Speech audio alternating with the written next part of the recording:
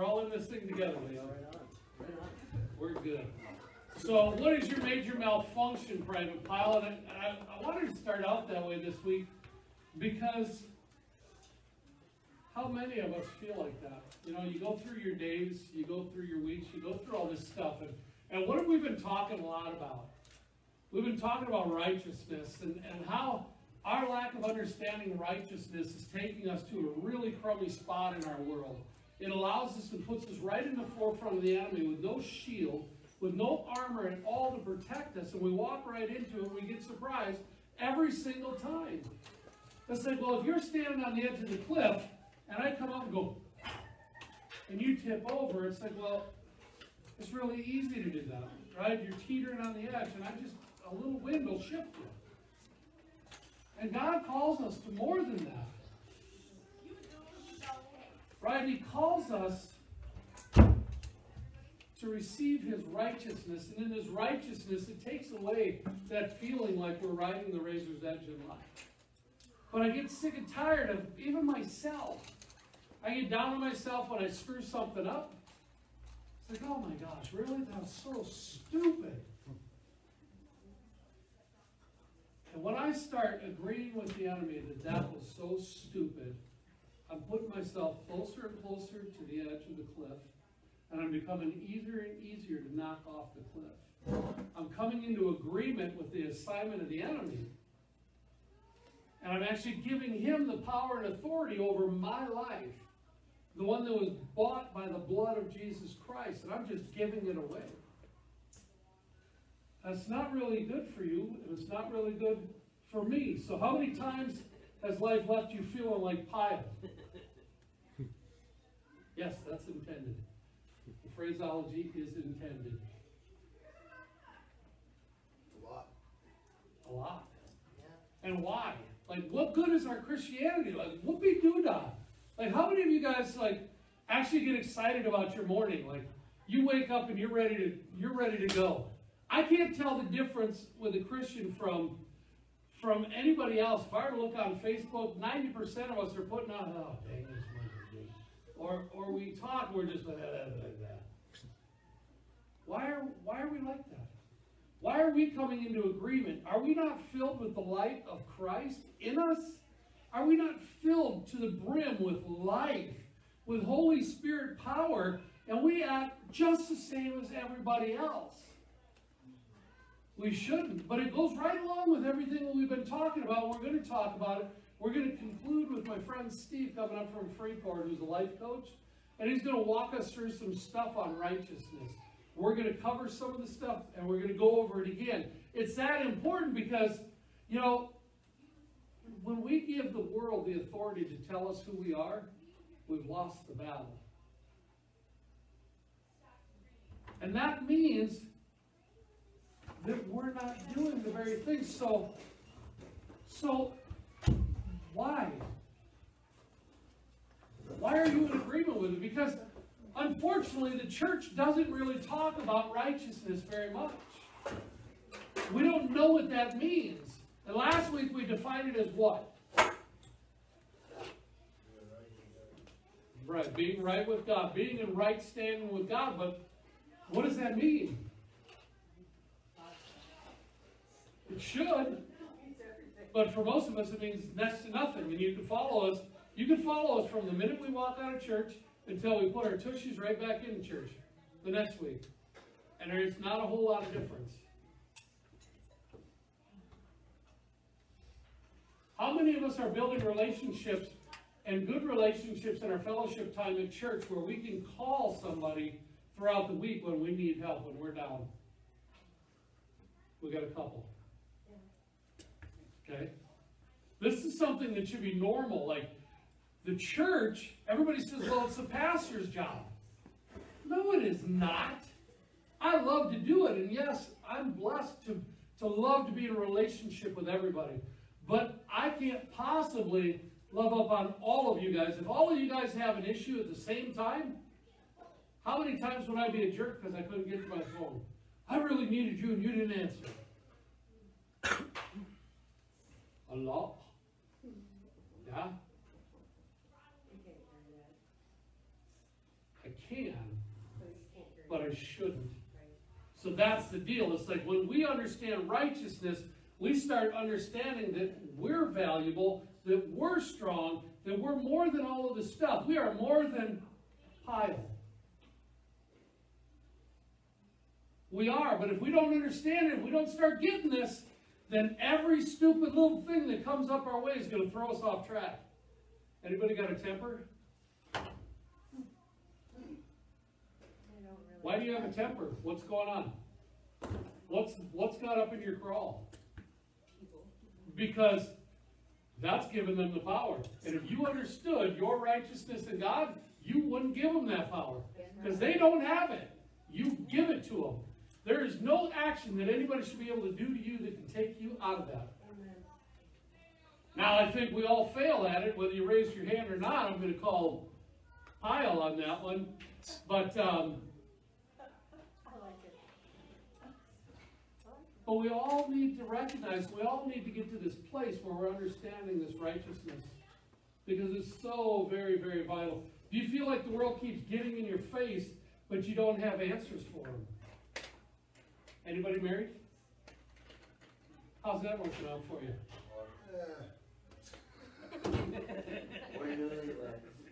Yeah. You are. You want a different answer? Why you sitting this close to me? The deal is, why is it the ones that we love take the brunt of our crap? Yeah, right. Why is that? Why is it? It's a great question. Why is it that our close, even if you're not married, your closest friend takes the brunt of it? The problem is not that your friend or your spouse has an issue and comes to you with a problem. The problem is that they come with a problem that I don't know how to deal with. You've hit me in such a way that you've knocked me off the cliff. Now I got nothing to do but grab at straws. I'm trying to grab your legs. I'm taking you down with me. And the whole thing sucks. Next thing you know, we're blowing up into a dead-burn fight over nothing. It's like, what the heck were we so mad about? Well, don't you remember you didn't hand me a napkin? Really? We're getting divorced over a napkin? Well, guess you learned.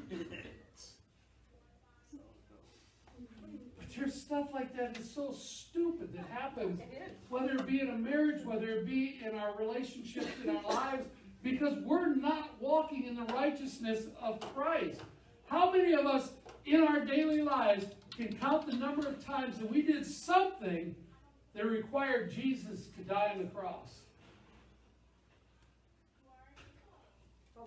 Why would he have to die on the cross for us?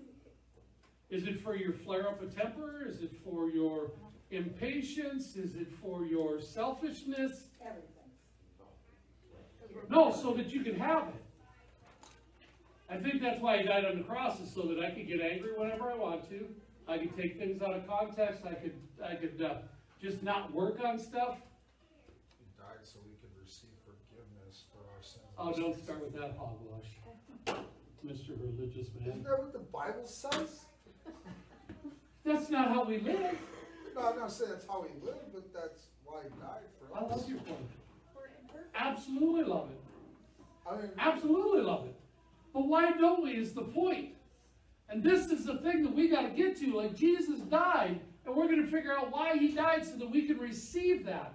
Each and every one of us need to receive it and understand what the right standing with God actually is. Right? Because I'm tired of fighting. I'm tired of not having a safe place where I can go to just blow a stack and they know that I'm not mad at them. And it's not going to come back at me. Wouldn't that be great? To build relationships in and out of the home, in and out of the church, so strong and so beautiful that we actually get to be there for one another. We don't form little coups, we don't talk behind each other's backs, we don't complain, we don't do all that stuff because we're emotionally healthy, because we are spiritually filled. When you are filled with the Spirit, you have no room for that garbage. None. If you find yourself a gossip and a slanderer and you're tearing people apart in your backyard, you better check yourself before you wreck yourself. You're real close to the edge. You might think that you're right, but you're still wrong. So I say you could be right as rain and still be wrong as hell. And I will preach that till the day I die. Because you and I, we better get our stuff together. Because there's a world coming down around us that is going to Hades in a handbasket. And it requires the church and the believers to stand up in right standing with God the Father, locking arms and going into battle and getting this thing taken care of. We don't need to kill babies. We don't need to do the stuff that's going on around the world. We don't need to do that. We do not need to pander to Satan. We do not need to. But instead, we stand back and we go, somebody else will take care of that. I'll pray.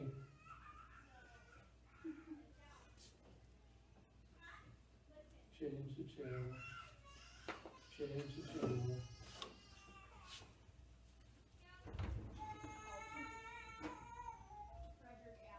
You are not alone. But where did it all start? I mean, how did we get here? Was it God's plan for us to feel this way? For us to not walk into a destiny that He created for us? If I asked anybody in here and I said, what is the call on your life? What is it that you are called to do? Love my neighbor. Okay, that's a good one. But beyond that, that's one of the commandments. But your specific call... Love neighbors I don't want to love. Serve God. Serve God, okay, so love God, love neighbor. These are commandments, and those are good, but those are different. So my call is to be a pastor. And I have several other anointings that God has given me, so He's blessed me with the gift of hospitality. Right? Like, that's one of the things, that's like my jam. I love serving people. My call is to discipleship after Jesus Christ and walk like Him the best I can until I get out of here. For you or for others? For me. Okay. How does that work with others then? See, and these are the things. It's great. I am so happy that we are stuttering to get to this one. Because this is the problem in the Western church. We think that our only thing to be a Christian is to walk in the door and say, hallelujah. Kumbaya, kumbaya. I don't even know how that song goes. That was really bad. You were on track. What's that? Close. Okay. I thought it was pitch perfect. But this is a beautiful thing. It really is a beautiful thing that we get to in the safety of the church. To look around and see everybody in this room go, I don't know. I don't know. Well, I think that we're like fish. I really try to help people come to Christ. That's one of my... This is something that you do, but what's your call? That's it. What does it look like? Talking about God every day, talking about their testimony. To who? Everything. Right, but you're on your farm a lot of the time. Well, but if I'm at the store or if I'm at... You talk about Jesus every time you walk into Walmart? I do. Sometimes. No, they're fine, and I'm not belittling what you're doing. Don't hear that. Yeah. What I'm saying is that each and every one of us has a call specific to us. Dave is for healing. He's got an anointing. Yvonne, they have an anointing on their life for healing. They have a call from God to work into the healing ministry to heal people. You know, Beth is a teacher. Paul is a teacher. Leon is an absolutely amazing, kind-hearted, and loving man. Robert, sitting next to him, is about the same. Just compassionate, loving men. But how often in this culture can you be a loving man without somebody thinking you're a little light in your loafers? Like, how did it get there? Right. Because the church stopped leading and they started following. They started following something other than Christ because they stopped listening. We stopped doing, we stopped understanding what righteousness meant.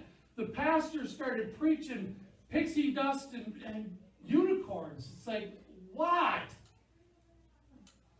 I can't do it anymore. I don't care if that little black box gets filled or not. I don't. I could give a rip. I would much rather have you all know the truth And if you know the truth and you walk out of here mad at me and you never come back, I'm fine with that. I prefer you come back, because then we can continue to work. When you start to feel the burr in your saddle, then you know you better make an adjustment. Stop, loosen some stuff up, get it out of there, whatever you got to do to get the burr out of your saddle. Each and every one of us, when we start to recognize the righteousness of Christ, we start to recognize that, you know what, emotionally I'm a mess.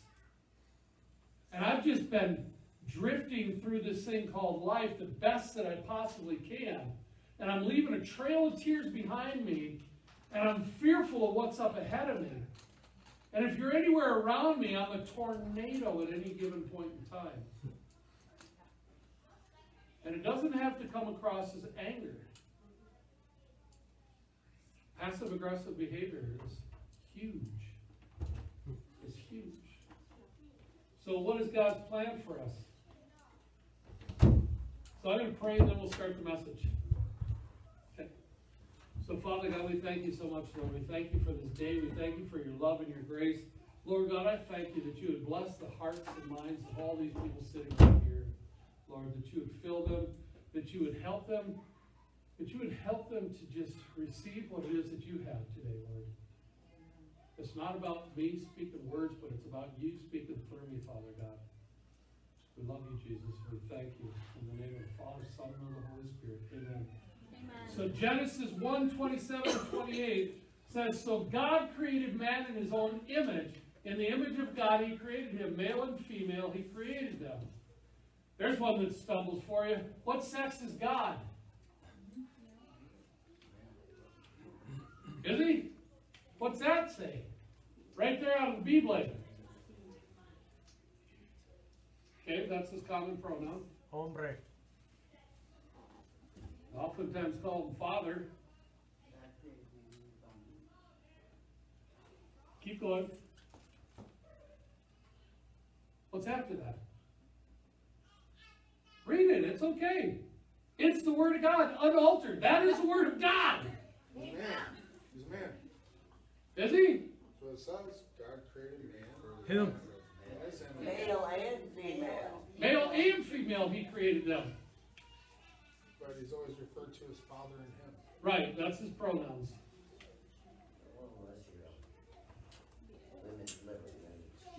Well, see, one of the deals is that God, what we fail to wrap our heads around is that God is beyond time and space. He is beyond what we are.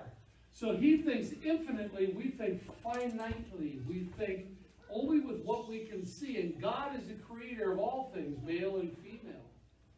All the animals and how they do their little thingy. He created it all. He came up with the whole thing. So that's not the point of the message here. And God blessed them. Right there's the point. 28, the first 4 words. And God blessed them. Who did he bless? Man and a woman. He blessed them. Now, how many other things in his creation did he say, and he blessed?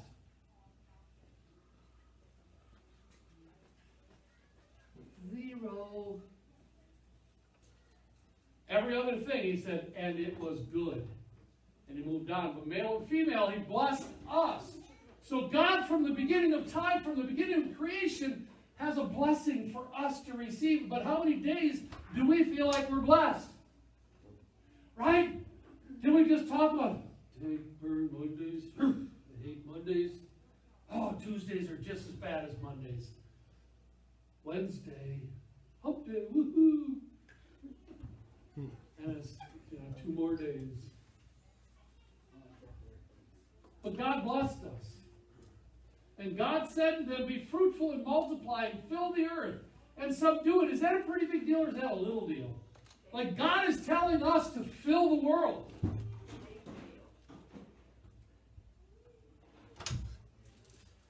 Sorry. The animals got out of the cages. I know. The guy said, you wouldn't even hardly hear my kids. Echoes. He just goes in there and plays and just blah, blah, blah. Who are you talking about? Not my kids. Oh, yeah. Your husband said that. He was trying to tell me that Junior is quiet. He'll just go in there and play and you won't even know. Where you learn how to talk, maybe. No, before he learned to get out of the womb. That boy hit the ground at about 180 miles. I love that kid. I love it. I walk in there and he looks at me and he just smiles. For whatever reason, I got a bond with that little boy. But back to the main point. I digress. So is it a big deal or a little deal? So we're blessed and we got a huge responsibility. We have the power and the authority to fulfill it, right? All right? And fill the earth and subdue it, and have dominion over the fish and of the sea and over the birds of the heavens and over every living thing that moves on the earth. Do you think you're a big deal or a little deal? You need to start figuring it out. You need to check yourself before you wreck yourself, because you are a big deal in the kingdom of God. And it's to be the kingdom of God that rules this planet, that actually takes dominion over it. We just read it, did we not? We are to have dominion over it. But we submit like a bunch of wimps and don't do anything about much of anything. Why? Because somewhere along the lines, we're going to get here, right here. Genesis 3, 5 and 11. For God knows that when you eat of it, your eyes will be opened and you will be like God, knowing good and evil. What did you know before that? You didn't know. You didn't even know there was good and evil. You walked around, and what comes here? What is introduced in this story? Sin, which led to what? How did they feel? Shame. Absolutely. They felt shame. And he said, I heard the sound of you in the garden. So they had a relationship with God so much that they could hear his footsteps and they knew who he was. And I was afraid because I was naked. Up until then, what were they? They were living as spirit beings before they became that earthly mindset. You see, because in the spirit, we don't have to worry about those things. We don't worry about the things that are not of the earth. Or those things that are of the earth, I guess I should say. But once that happened, shame came. We started getting eyes to see, and now all of a sudden, nudity is a bad thing. We knew all these things as good and evil. And it's important for us to recognize what happened. Because if we don't understand what happened when the serpent led Adam and Eve astray, something changed. Our righteousness was taken away in that one act. In that one act. If he was an earthly spirit, how could he name all the creatures and all of this? Well, he could see them. It wasn't like floating off in the spirit world or nothing. That's true. Right? So again, we have to be able to think a little bit deeper. And you're right on track. It's a great question, Pat. But God gave him permission to name all. Oh, he gave him more than permission. The whole world. He gave him more than permission. He gave him the responsibility and the authority. You ever do a job where they give you the responsibility to do it, but you don't have the authority to make any of the changes you need to make? Right? Like you work somewhere and they tell you you got to do this, so you go and do this. It's like, hey, how do I pay for this? We'll figure it out. Next to know, you get there next week and you're like, why is none of this stuff done? Well, because you didn't give me the ability to do it. You gave me the responsibility, but you didn't give me the authority. I called in a PO number and it didn't work because I'm not the person registered to be able to charge to the account, so they refused it, and you wouldn't answer an email. Now you're PO'd. You're screaming, you're hurt, you're upset. The flesh was born, that which God did not create us for. What did we see repeated so many times in the Old Testament? The Old Testament, like a lot of people say, well, the Old Testament's not really important, don't worry about it. Just read the New Testament. It's good. Nobody listened. Nobody listened. Absolutely. Because what did God do in the garden? He said, all right, guys, I'm giving you all this stuff. And all you have to do, don't eat that. That's it. That is it. You got all this other stuff. It's all yours. But don't eat that. And it just continued on and on and on. Exodus 19:3-6. God bringing restoration to the nation of Israel and giving them a few marching orders. Obey my voice. Keep my covenant. Failed. They failed. What was their big job? Obey my voice. Keep my covenant. They failed. God continues to promise Israel good things, but Israel apparently had other ideas. That's why I say, like, if we understand our right standing with God, we have eyes to see that which God is calling us to, and we don't walk out into the ignorance of blindness. We have a spiritual blindness over us that stops us from doing the very things that God is calling us to do.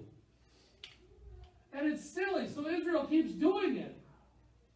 Joshua 3:4, they get brought over the Jordan to the land of milk and honey. This is a big promise. Who got that promise? Who got it? Moses got the promise about going to the land of milk and honey. Moses did some silly things, not listening, knocked the rock twice, gets taken out up on the hill. Like, dude, look over there. That's where you should have been going. But you had other ideas. Now Joshua's coming. He's going to take us across. Right? They get some more rules. Keep faith. Failed again. And you just keep reading through the Old Testament as time after time after time.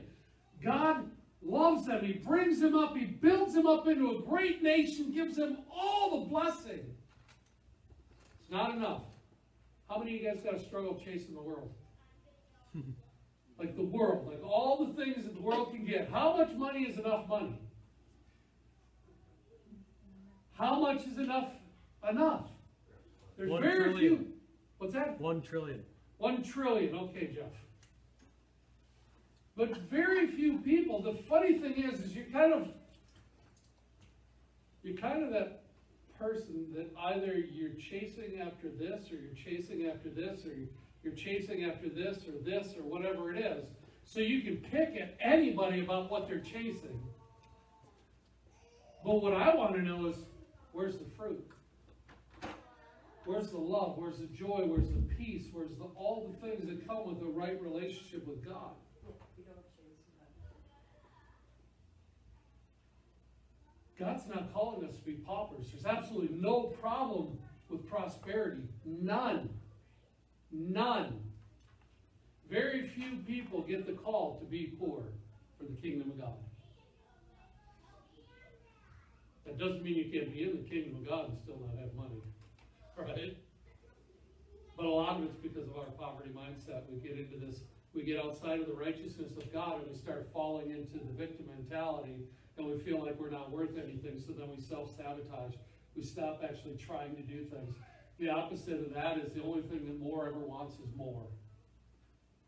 You never get to a point where enough's enough. Israel never got to a point where enough was enough. God gave them everything. Mounds. Remember the little dude by the name of Joseph? Right?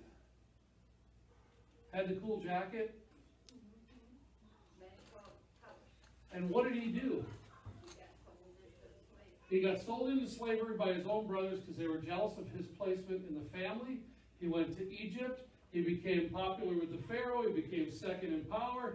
He saved Africa, and he saved Israel from the famine. Remember, because he had the dream and he stored it all up. Then he was able to disperse it and he gave it out to everybody. What happened to Israel after that? They screwed up again. But you and I do the same thing. And this is where understanding the righteousness of Christ is so very vital. Because it's insanity to keep doing the same thing and expecting something different. And if you actually look at your life and you understand the importance of understanding this, you'll start to recognize the patterns that you do. If you have the ability to be honest with yourself, you will recognize the patterns that you continuously repeat. But of course you're going to keep repeating them, because those that keep you down are not from God. You're a 3 degrees from getting right to where God is calling you to be, but you refuse to change the 3 degrees, because at some point in time you're going to have to suck up your pride, admit you were wrong, and do something different.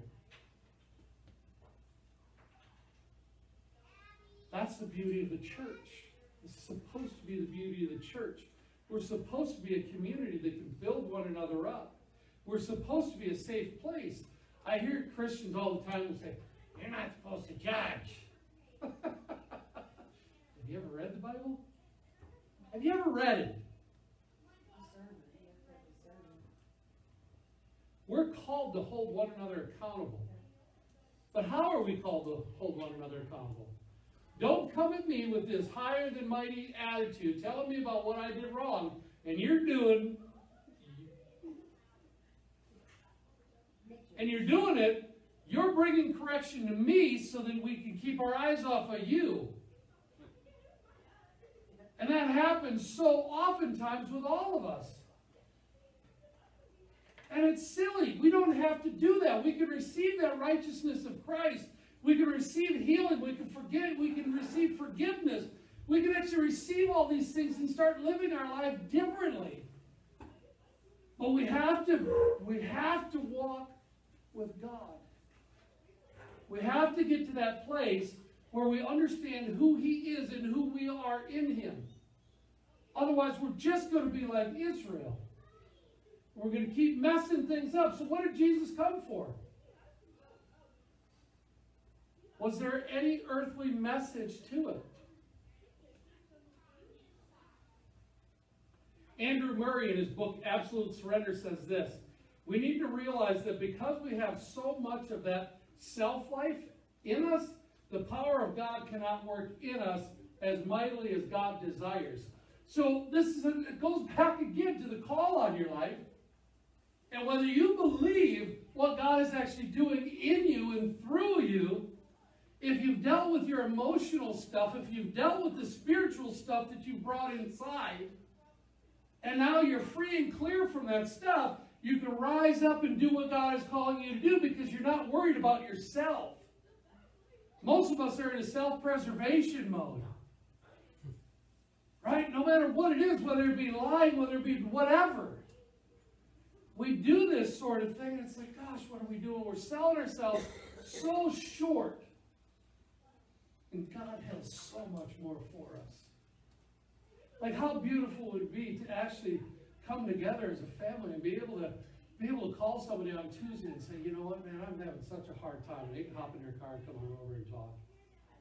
And you just work it out. There's no judgment. There's none of that.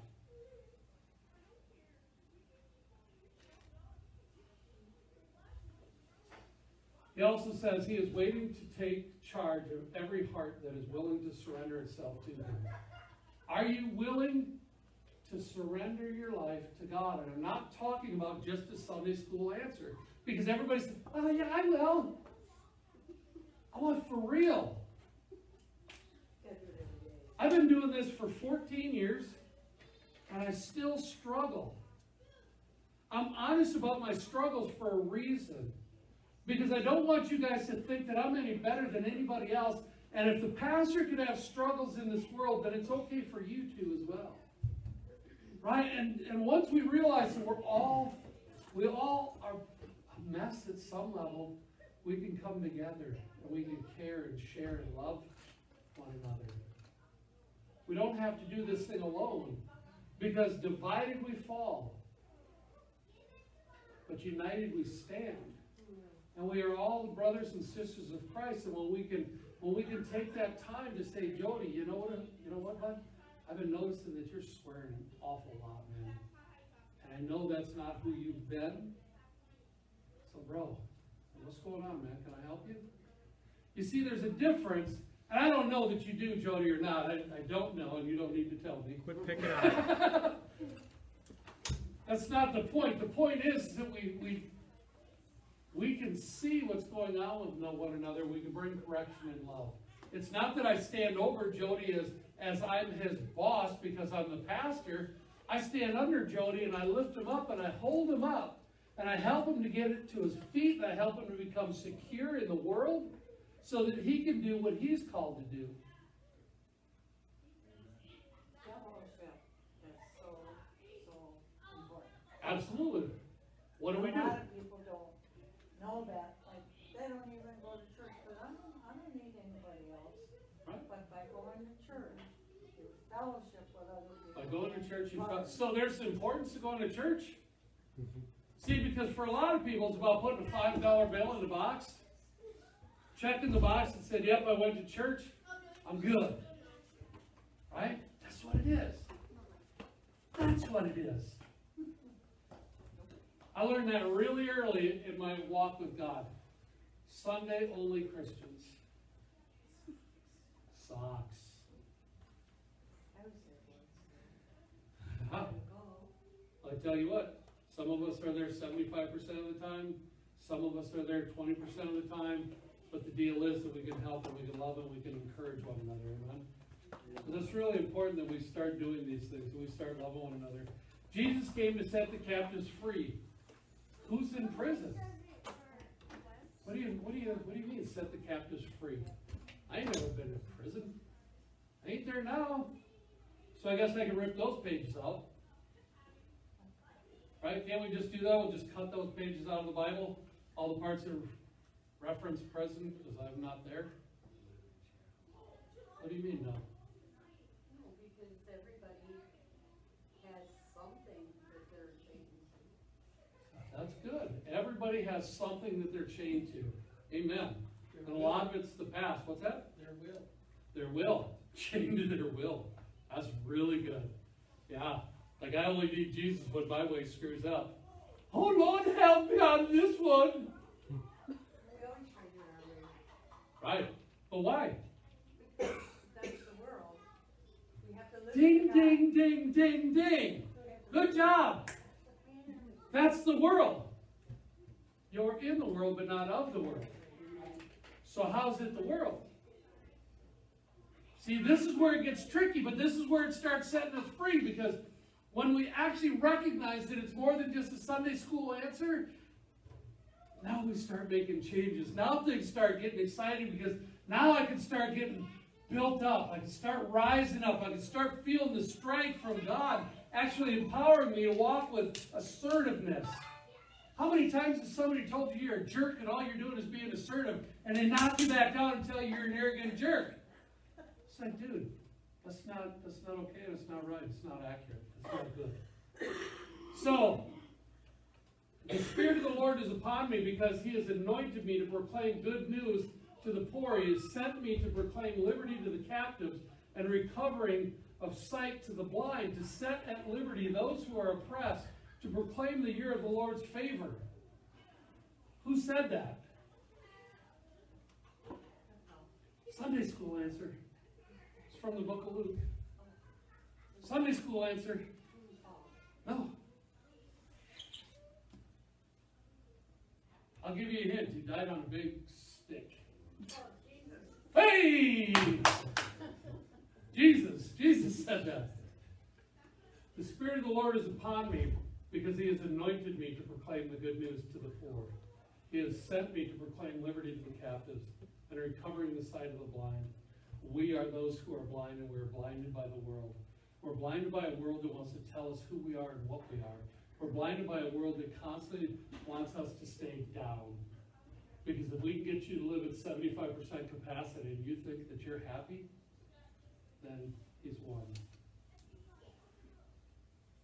God didn't save you 75% of the way. He saved you 100%. You are blood-bought, born-again believers of the Lord Jesus Christ. You are not to be held captive by the lies of the enemy.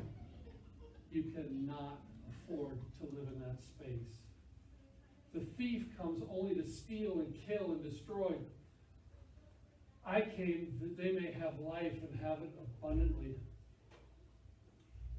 How many of you live life abundantly and your abundance is based solely on things? Stuff. Maybe it's a job, maybe it's a whatever. Call it whatever it is. How many of us? Me? Absolutely, I struggle. I absolutely struggle with this world. Absolutely struggle. I was talking with a friend today about how God has been working on me for about 6 or 8 months to try and build me back up to that place when it just started.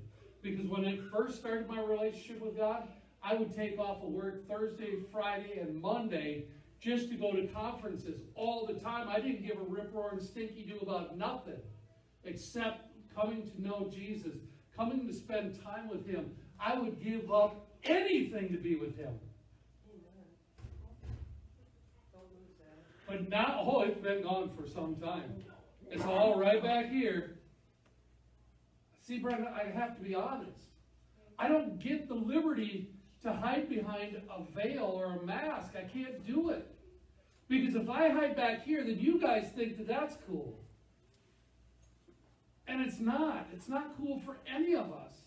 But the sooner that we realize that we are worthy of being reborn, to being rebirthed, to being set free from all that stuff, the sooner we'll actually live a life that brings glory and honor to God. And I'm not saying at the lower levels you can't. I'm just saying you're not living into the fullness of it. So of course you're angry.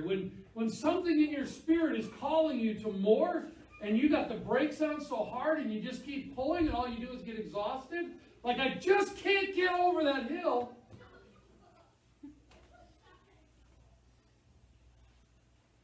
What do you think? Where does it come from? What's going on? There's something holding us back.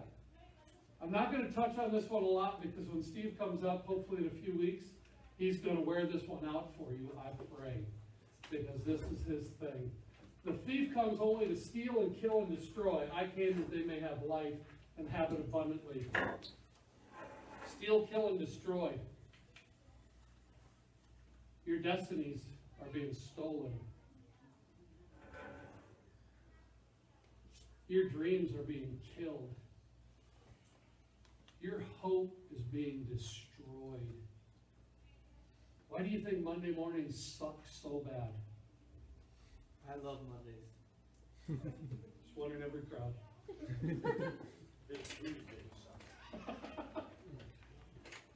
But why do you think that is? Why do you think we can't get up with fire in our belly to tackle the day? It's getting easier.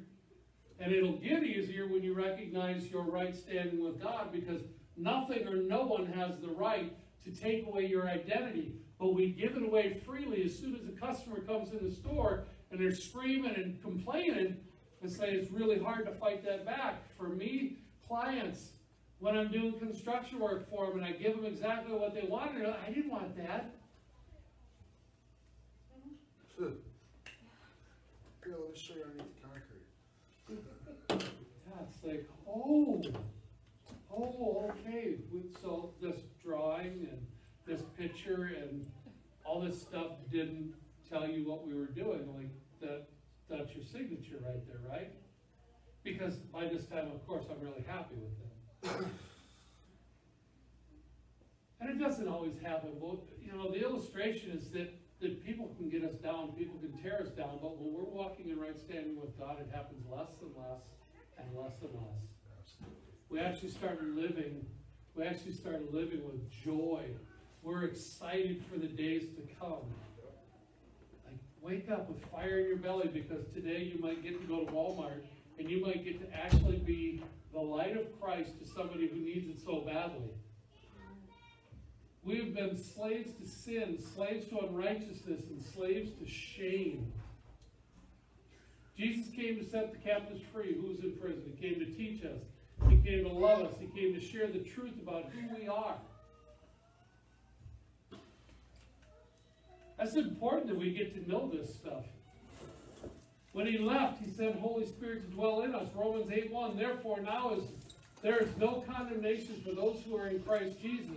For the law of the Spirit of life has set you free in Christ Jesus from the law of sin and death. What do you think, Dave? You look like you had something to say. Okay.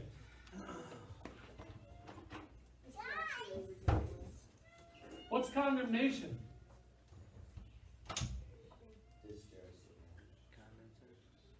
That's that feeling. That is shame. It's actually in the word shame, like the definition of it.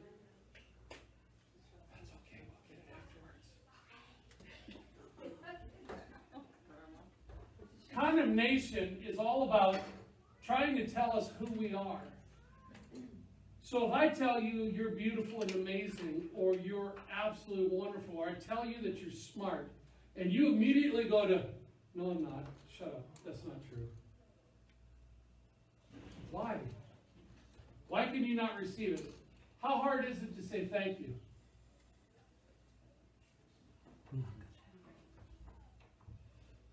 It's pretty hard when you're dealing with shame. It's pretty hard to receive blessing from people. It's pretty hard to think that anybody would actually give a rip roaring stick you do enough to actually say something kind, because you're beating yourself up as it is. But there's no more condemnation. One last note, 1 Corinthians 1:18. For the word of the cross is folly to those who are perishing, but to us who are being saved, it is the power of God. So we live our lives always remembering what Jesus Christ did on the cross, remembering that he changed us from victims to victors. We're no longer the tail, we're the head.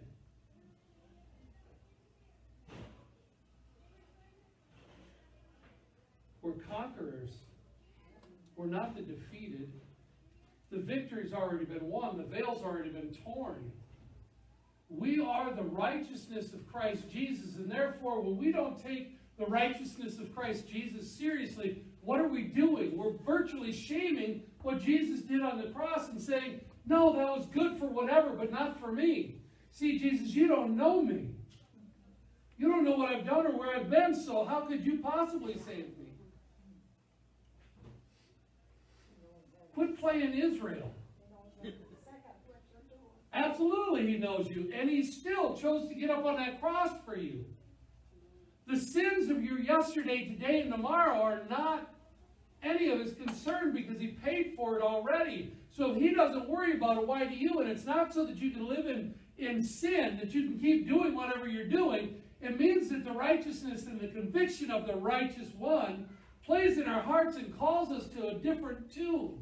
We do things differently because we have a relationship with God. We understand our right standing. And so just like even though we fight as couples, we still want the best for our partner. It might not always look like that. But Jesus Christ is always calling us up. And he's always calling us out. He is always there to be an encourager. And you have the Holy Spirit in you. When you're not doing right, he knows it. And so do you. So turn from it. Repent. Repent. Turn from your sinful ways and walk straight to the Lord. We can all do it. And we need each other to understand these pieces. We need to understand our righteousness. It is so important. So important. It's that piece that brings the cross back to flesh.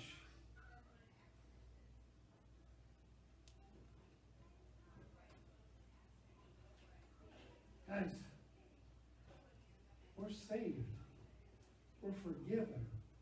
We are loved and we are blessed. Can we recognize that there's something more to this Christianity thing than going to church? Don't forsake the gathering of the brethren. Keep coming back. I love you. And I'd get really bored here for 3 hours by myself. So if for no other reason, just come and keep me company. But I'm sure there'll be a few other things we can do along the way. I love our fellowship time. I love preaching the Word of God. I love hanging out with you guys. I love it. Each one of you guys means something special to me. And you mean something special to God. So much so that if you were the only one, He would have sent His Son to die for you. You are worth saving, so He saved you.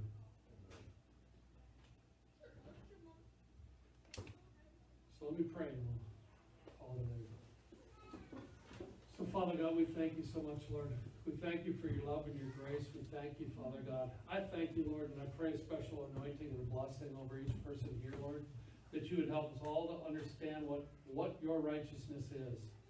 The fact that you died on a cross and gave us your Holy Spirit, that when we receive you, we receive your righteousness, that we might live transformed and renewed lives, not being of the old.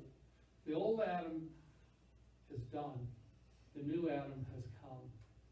The new life in and through you, Lord, is here for us as a free gift. So, Father, we thank you for that. We thank you for forgiveness. We thank you for blessing. Thank you for loving us. Thank you for the cross. Amen. Leon, could you shut that off, please?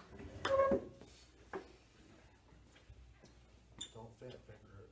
Anybody in for bingo? How do you do it, dude? One of these days. How do you do it, dude? We have bingo. Oh, no. In Africa, they now know